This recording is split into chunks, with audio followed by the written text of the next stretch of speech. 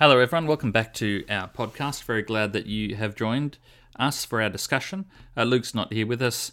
A special person in his life is having a birthday party, and so we are left without him, but he'll be joining us again next week. We're diving into Genesis again, and an interesting discussion ahead of us, I think. My name's Cameron. Yeah, g'day. Looking forward to this discussion. Ken here. And I'm Lachlan. Now, we had some discussion before we started recording. Locke and Ken know this, obviously, but we've actually dealt with a lot of the themes in Genesis 3, which is what the Lesson Quarterly talks about, and we've commented on the fall in previous episodes. So we want to avoid going over old ground. We're going to focus in on a particular part of the fall, which we've not discussed so much. I think we've talked a fair bit in the past about the tempting, the event, the eating of the fruit, in what sense it was or was not a fall. We've dwelt perhaps a little less on the second part of this story, the part where the wrongdoers are found out. And so I think we might pick up from that section of the chapter. Locke, do you want to kick us off? Yeah, so I might start from verse 7. No, you can't do that. I'm sorry. We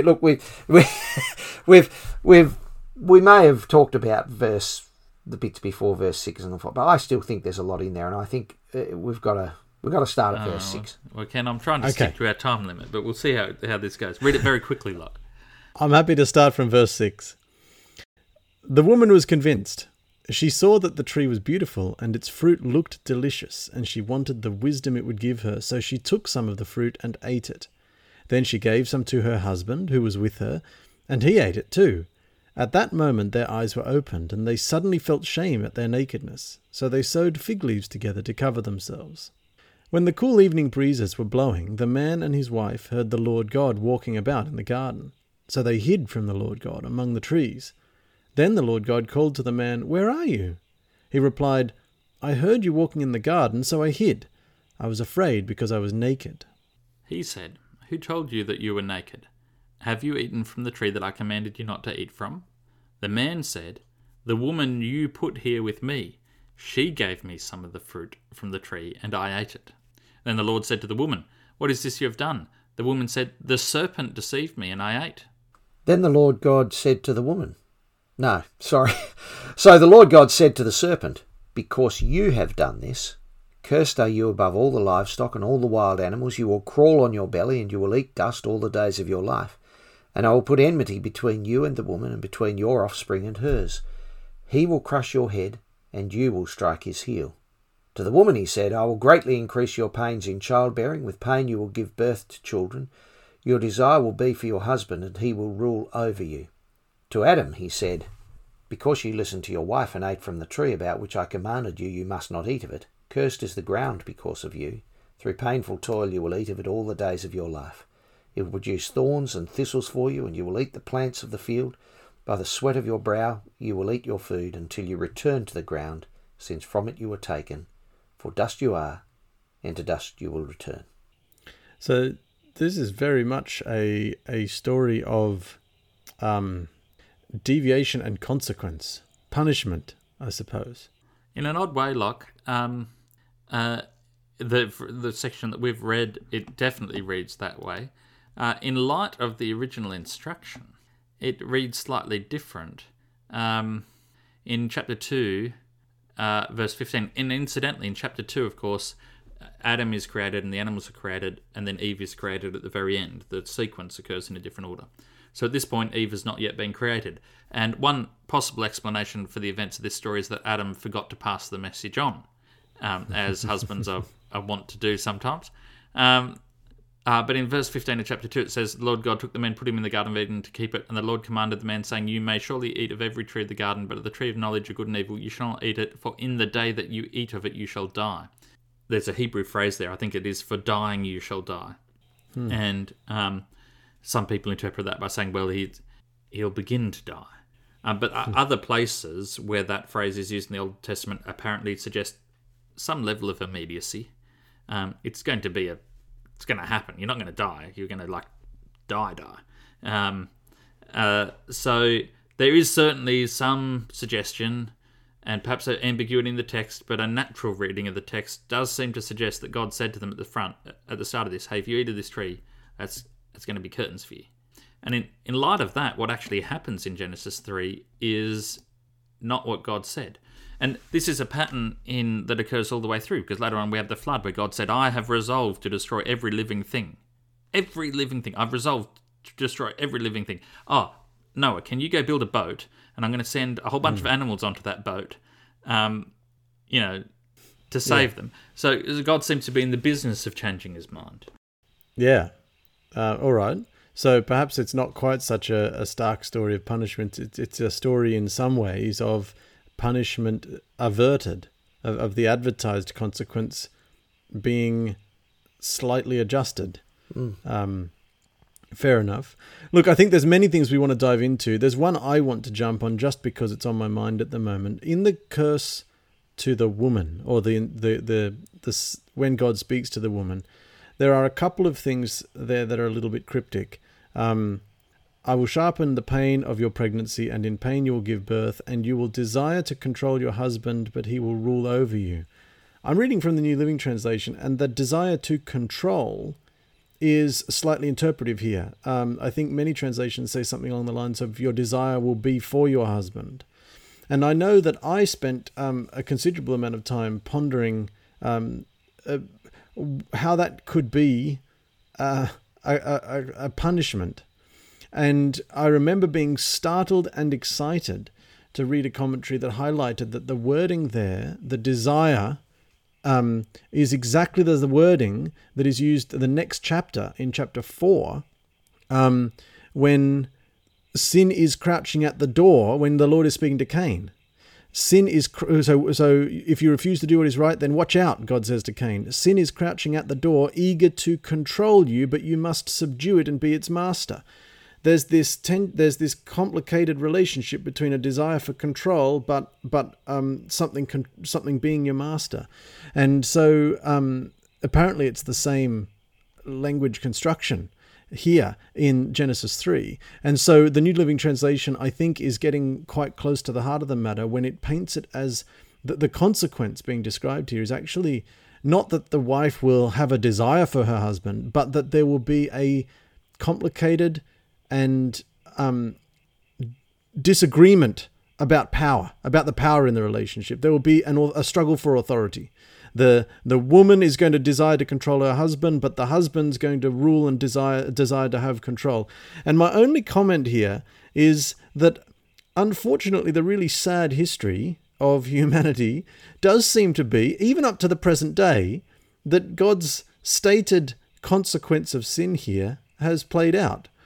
Men have indeed ruled over women to a significant extent. And the reason it's on my mind is that I have just recently been in conversation with an acquaintance of mine and a friend and a mentor, and she has been doing some work in trying to help our Adventist church administrative structures move towards some policies and some procedures and some teams and committees and sub-organizations to try and address the way that our own Adventist church leadership has minimized the ability for women to have a significant role to play within that structure of the church. Yeah, I was going to say, I don't know if men do rule over women, but they certainly rule over the Adventist church.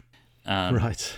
So that was one of the comments. The other factor is it's a mark of the effects of sin in all of us that we regard this as being a punishment for the woman by itself. But obviously it's okay for the men because they get to be in charge. So, they get their punishment second. This is a punishment on the man as well.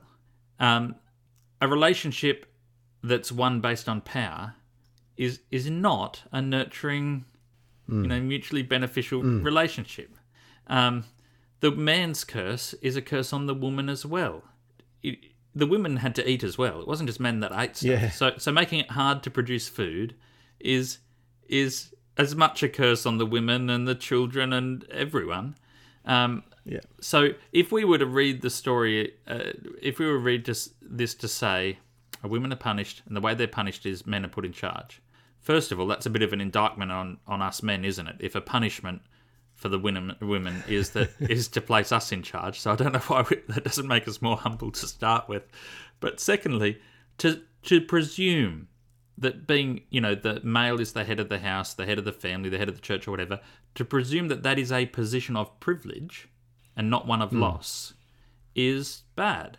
To be put on, talk to anyone who becomes an administrator in an institution, and you are suddenly in a position where you can't afford to have close friends among the staff members without it being seen as a political statement. You can't, the powerful position is a very lonely position. This is why rich people lock themselves up in gated communities and can't engage with their surroundings. What's described, the relationship that's described in verse 16, seems to me, although the husband might think, and some husbands perhaps might think that lording it over their wives is a fun thing, it's not to their benefit. It's not actually a good thing for the husbands either. Yeah. And it seems to me that if we are to be the sort of people who want to be agents of God's kingdom, part of being agents of God's kingdom is being facilitators of undoing or redressing the negative effects of sin in the world. Being agents for good means to some extent standing up against the tide of effects of sin. And although it's futile, it's nonetheless a sort of target to aim for. And it seems to me that this is more clearly than perhaps almost anything else stated as one of the consequences of sin. And if we are to stand up in the world and say we don't accept sin as the way things should be, we have a bigger picture and a better goal, then this is one we're going to have to put in the center of our crosshairs. It's interesting that it's three men having this discussion, and I observe that. It strikes me that the summary of this part of the conversation might be where men rule, that is a consequence of sin, not an aspiration. Yeah, and we do this with diet. We say, oh yeah, I know God said we could eat animals after the flood, but that was all as a consequence of sin. That wasn't how it was in the beginning. We promote the Eden diet, don't we? We're back to the authentic thing. Why don't we promote the Eden power structures within the church, or the power's the wrong word maybe, but and the point that we're sort of describing in various ways is outlined clearly in the book that's in front of me, which is called Back to the Present by Lawrence Turner. And he observes that these curses are not God prescribing what he wants to happen. It is God describing what will happen. And that once you've identified this stuff as the results of sin, you are then fully not just allowed or entitled to, but expected as God's followers to work against this. And it seems to me that in the end is what the entire New Testament, at least, is seeking to do. Putting even to one side, husbands, love your wives, just looking at removing gender from the equation. We're called to love each other, to serve each other, to put each other first. And that's the entire... that is a central component of the New Testament theme. And it seems to me that's what we're seeing here. I think that's a very useful and helpful discussion. Cam, you're going to make another point on it. I think we should move on to other aspects of last thought. Genesis 3. Compare verse 16 to Paul's passage and entreaty for husbands to love their wives as Christ loved the church and gave himself for it. And I think you've got a fairly strong refutation. There's a sense of where sin is breaking apart the things that ought not be, and introducing disharmony where it wouldn't. Adam's curse is to be ruled over by the ground, and he was made from the ground. Eve's curse is to be ruled over from the man, and she was made from the man. So there's a method to this. It may not necessarily be a statement about gender. It could be a deeper thing. The other direction that we wanted to go in before we started, and we don't want to run out with time, is looking a bit closer, further up the passage, where the response of these people to being found out, to being caught in the act. We often say that how wonderful it must have been for Adam and Eve. They walked with God, they talked with God, they knew him intimately. They were not marred in their communication or experience of him by the effects of sin, isn't it? Wonderful.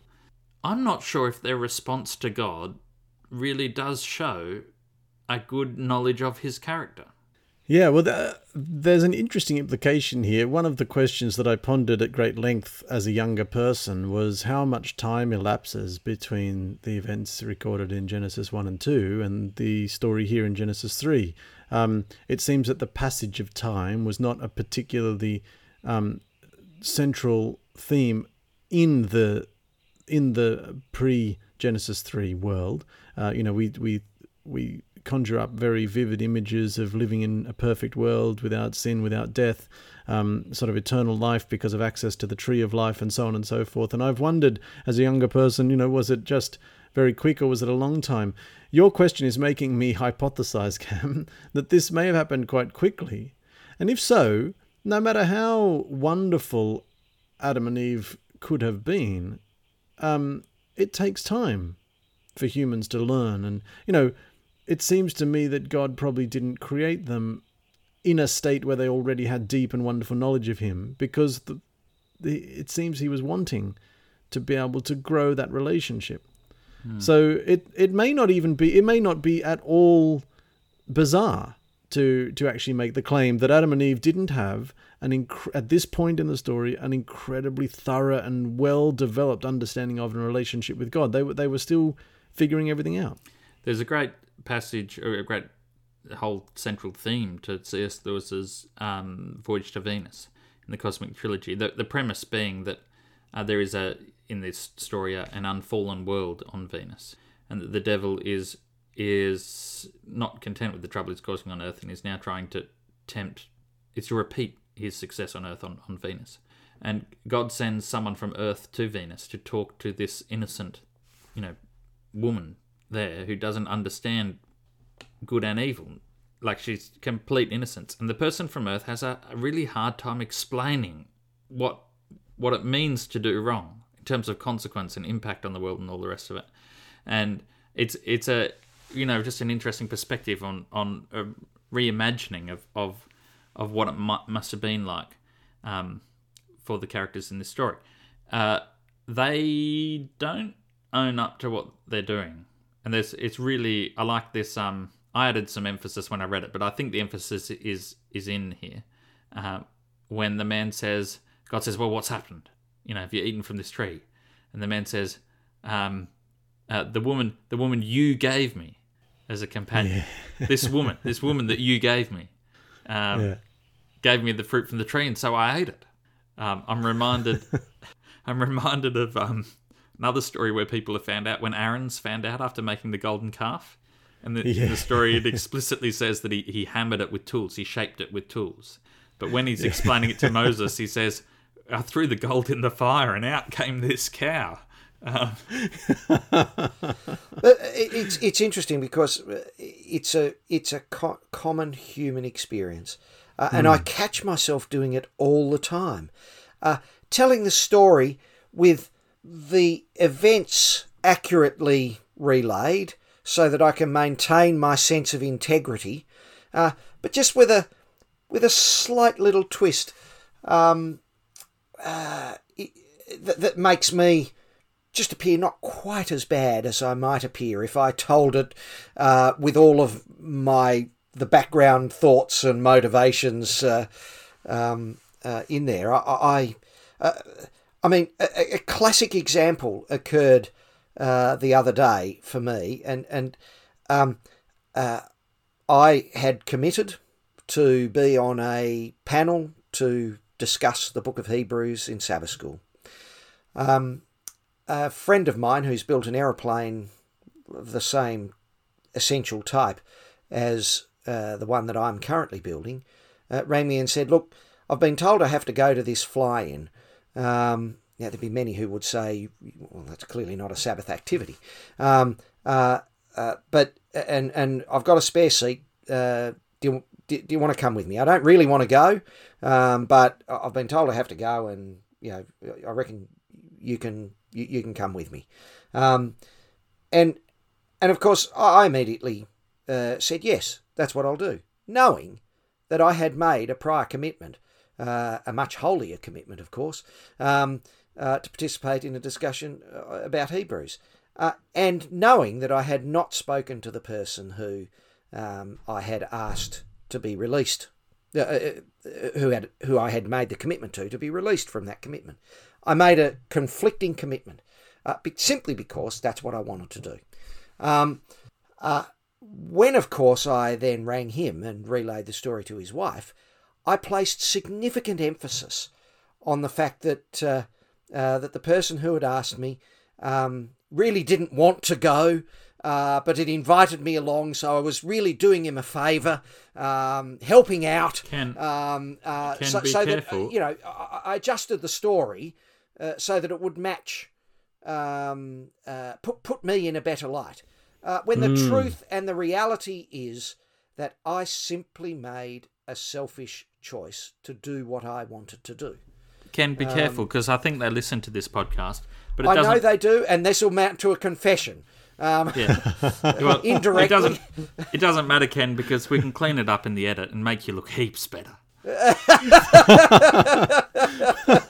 Well, I mean, your reference to Aaron and the golden calf cam as being slightly reminiscent of this is a really good one. We were struggling before we pressed the record button to think of some other examples. The one we did think of was David and Bathsheba, and we might go there in a few more details. But at the biggest picture, David and Bathsheba, remember the way God calls him out on that effectively is through Nathan the prophet, who tells a story. And I'm just thinking, Ken, the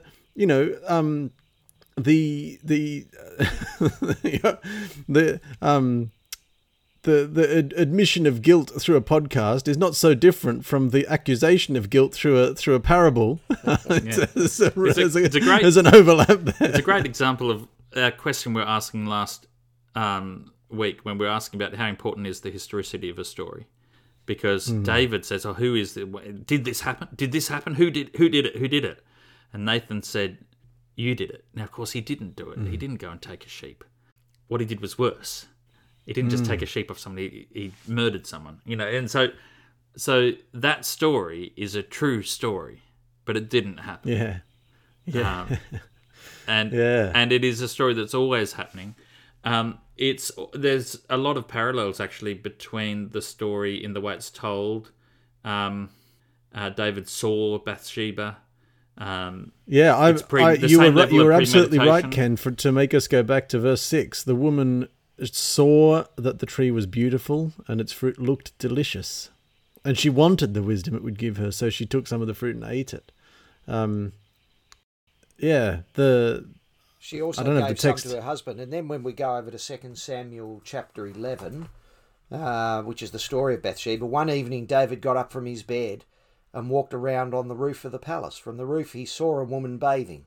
The woman was very beautiful, and David sent someone to find out about her. The man said, "Isn't this Bathsheba, the daughter of Eliam, the wife of Uriah the Hittite?" Then David sent messengers to get her. She came to him, and he slept with her. She had purified herself from her uncleanness. Then she went back home. The woman conceived and sent word to David, saying, "I'm pregnant." So David sent his word to Joab, "Send me the Uriah the Hittite." And what does he do? He tries to hide it. So exactly what Adam and Eve were doing back in the garden. So it starts with a seeing and a desire, and it ends with hiding. I heard a great sermon on this by Lawrence Turner, actually, in College Church once, where he began. It was just after an Ashes Test match where a highly questionable decision had been made by the umpires in favour of the Brits, and to the outrage of the local Australian crowds. And it was almost certainly the wrong call to make, but it had been made. And when the English captain was asked about it afterwards, the English captain said, these things happen. And he began by bringing this up and throwing it back in the face of the Australian congregation. And then he read this chapter, because that's what David says when he finds out that Uriah has been killed. A messenger comes and says, oh, Uriah's been killed, because David sent him to the front line. David said, oh, don't worry. People die in wars. These things happen. Things happen. And then Lawrence Turner went back and went and looked at exactly how these things happen. And if you go through and you say, how many decisions did David make to make these things happen? They don't just happen. It starts at the very start of the story, when it was the time of year that kings went off to war, but David didn't. He stayed home. And there's a it seems a bit odd to us, because we obviously look at wars as being something that's a bad thing. But the king sort of had a duty to lead his people. And David thought that he'd just relax in comfort while he let other people take the risks. And that's the first one. And, there's a sequence of decisions. This is not something that just happened. And what's really shown up in the story is that Uriah the Hittite, drunk, has more morals than the Israelite king does sober. Yeah. Yeah, that's very striking. I'm struck here also by the similarities. What is Adam's reply here in Genesis 3? You emphasized it earlier, Cam. It was the woman you gave me who gave me the fruit, and I ate it. It just happened. Now, even if Adam was given the fruit by Eve, why is it, and I ate it? Right, there's a huge amount being glossed over there by Adam's statement. It was put in my hands and I ate it. These things happened. It's just I couldn't, but there was he was making a sequence of decisions as well, and is not standing up to them, not owning them in that part of the story. You see, I think this raises a really interesting question about where does the sin start? And I think it's fair to say that the sin is not the temptation. And perhaps it might be fair to say the sin isn't the desire. And neither is the sin the beauty. Where does the sin arise? And particularly going back to the Genesis story, where in that does the sin arise? And I mean, Ellen White gives some interesting observations about this, and they're not contained in the biblical account, many of them. But it also makes it... Cam, this brings me back to one of the things that you raised earlier, that perhaps they didn't really know the character of God well. I don't think it matters whether they knew the character of God well or not, because the experience of sin is that we do what we want and we fulfill our desires, notwithstanding any knowledge of the goodness of God. Maybe because the problem is we want our way. It's not that they didn't know God so well. It's that they didn't stay true to the bit of him that they did know. They had some knowledge of God, and God had said, don't eat from the tree. It's like, I know this is something I've commented before, but it's like the Pharisees saying, I'm a bit worried about this Christ, this Jesus who thinks he's the Messiah. He'll start a fight with the Romans, and then the Romans will take our temple away from us. Hang on. If they were expecting the Messiah to fight the Romans, what they're effectively saying is, we don't want our Messiah. We're quite comfortable running our temple at the moment.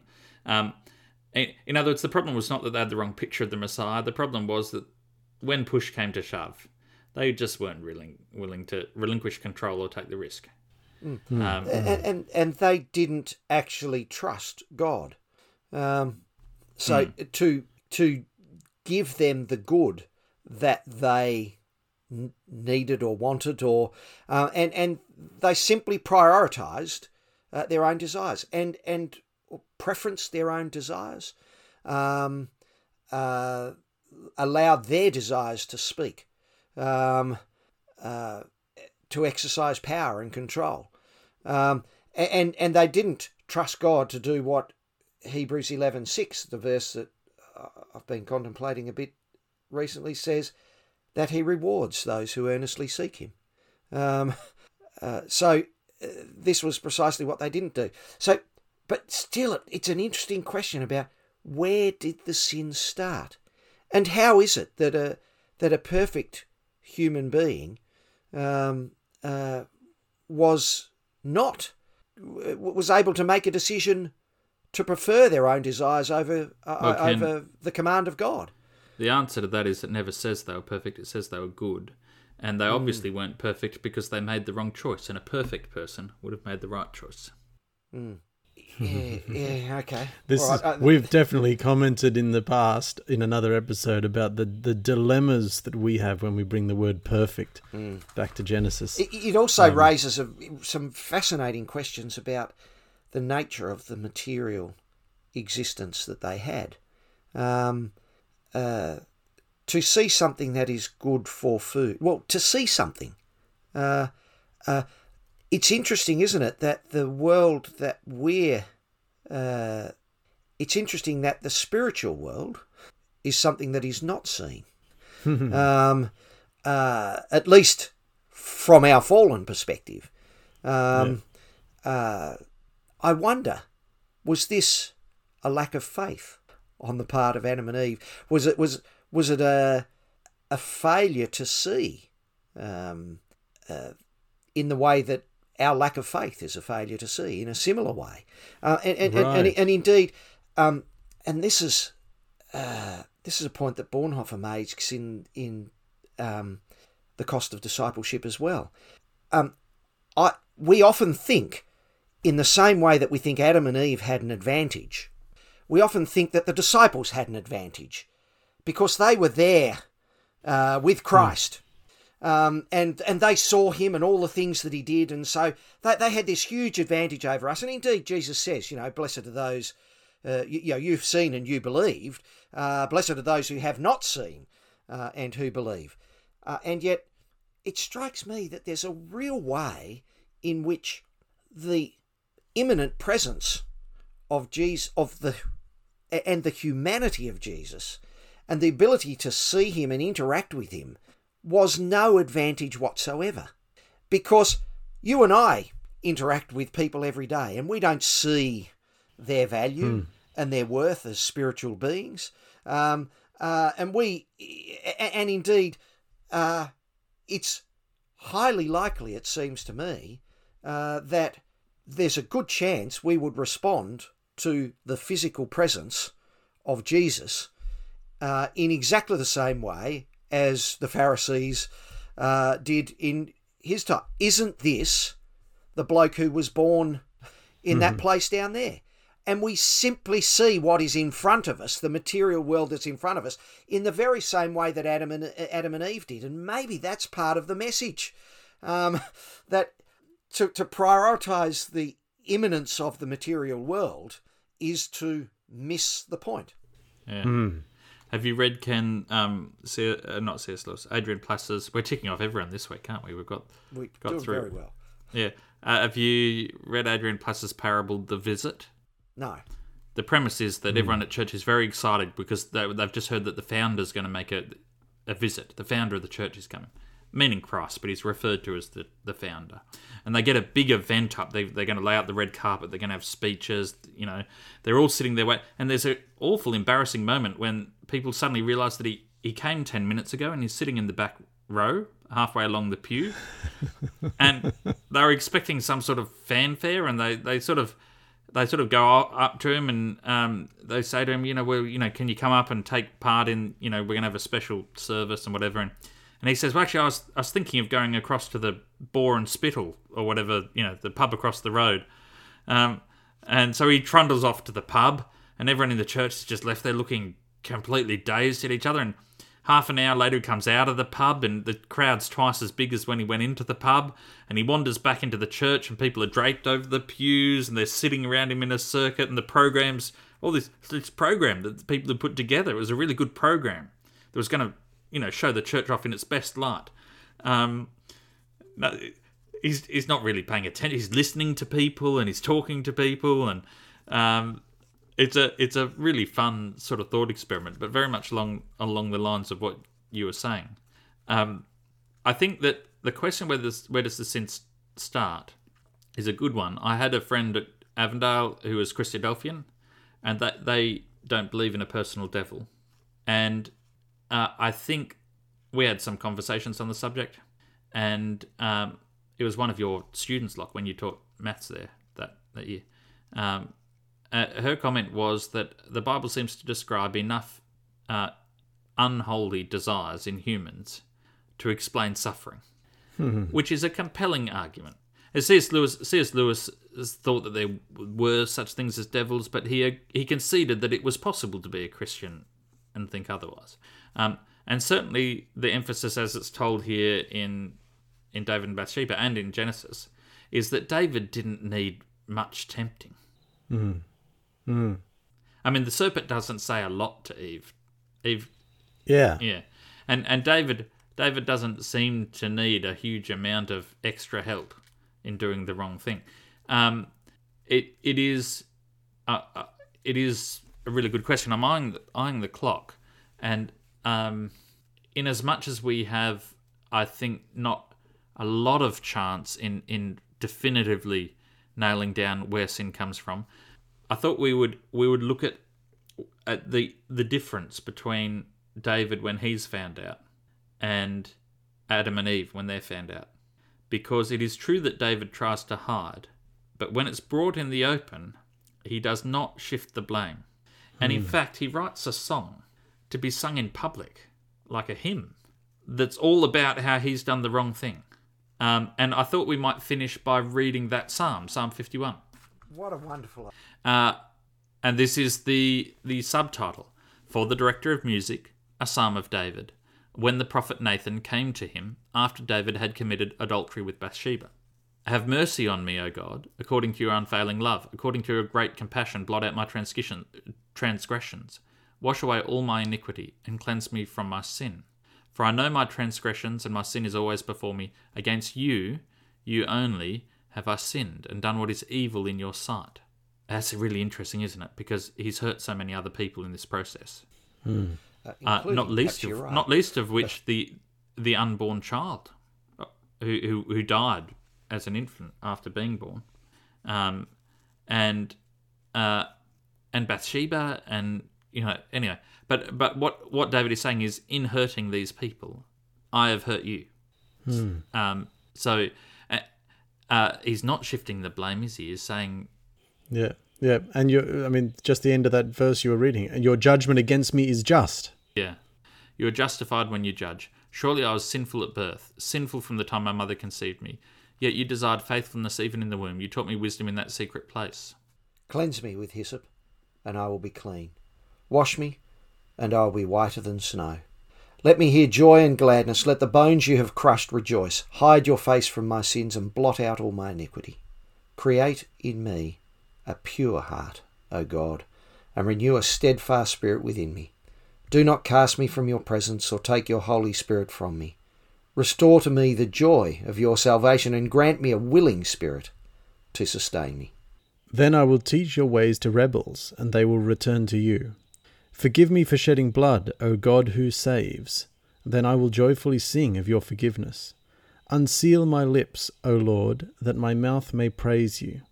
You do not desire a sacrifice, or I would offer one. You do not want a burnt offering. The sacrifice you desire is a broken spirit. You will not reject a broken and repentant heart, O God. Look with favour on Zion and help her. Rebuild the walls of Jerusalem. Then you will be pleased with sacrifices offered in the right spirit, with burnt offerings and whole burnt offerings. Then bulls will again be sacrificed on your altar. There is certainly some, I think, better understanding of God revealed in this than in Adam and Eve's response. And the thing that I pulled out that I liked was when David said, look, there's something fundamentally wrong about me, and I'm not right. You clean me, and I'll be clean. There's an inference there that if I try and fix this, I'm such a flawed instrument that if I try and fix myself, I can't be sure of doing a good job. But if you do it, then I'll be clean. Wash my way greater than snow. Create in me a pure heart, And then earlier on is the other one where he talks about the judgment. You're right when you judge. David is really saying to God, as opposed to Adam and Eve, and I guess it's a bit, he waited till he was found out. So it's not altogether perfect. But our invitation is to do this before we're found out. Is to say to God, no, actually, your judgment is something I really want. And I think we spend too much time talking about an end-time judgment, a point in time where things will be decided. And I know that writers like C.S. Lewis very much held to the view that by the time we get to the end-time judgment, it will have already been decided. We will either, by that stage, have trained ourselves into people who welcome God's judgment and input in our lives, or into people who resent it. And there are two sorts of people who are said. There are those people who say to God, thy will be done, and those to whom he says, thy will be done. And so I think the challenge is, let's maybe think less about end times. Let's think about right today and say, all right, God, what is it right today? Judge me now. You wash me, I'll be cleaner than snow. I don't trust myself to make good decisions. Help me on this one. And if you have, so as to speak, survived and perhaps enjoyed, maybe not enjoyed, but benefited from and much valued God's judgment in your life every day, there's probably a lot less to fear about a judgment in the future. Well, did we stick to half an hour? No. Oh, okay.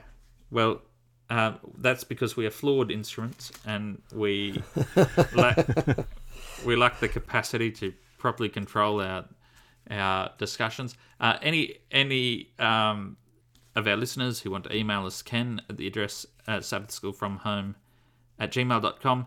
And thank you so much for listening to this discussion, and join us again next week as we move to the next stories in Genesis.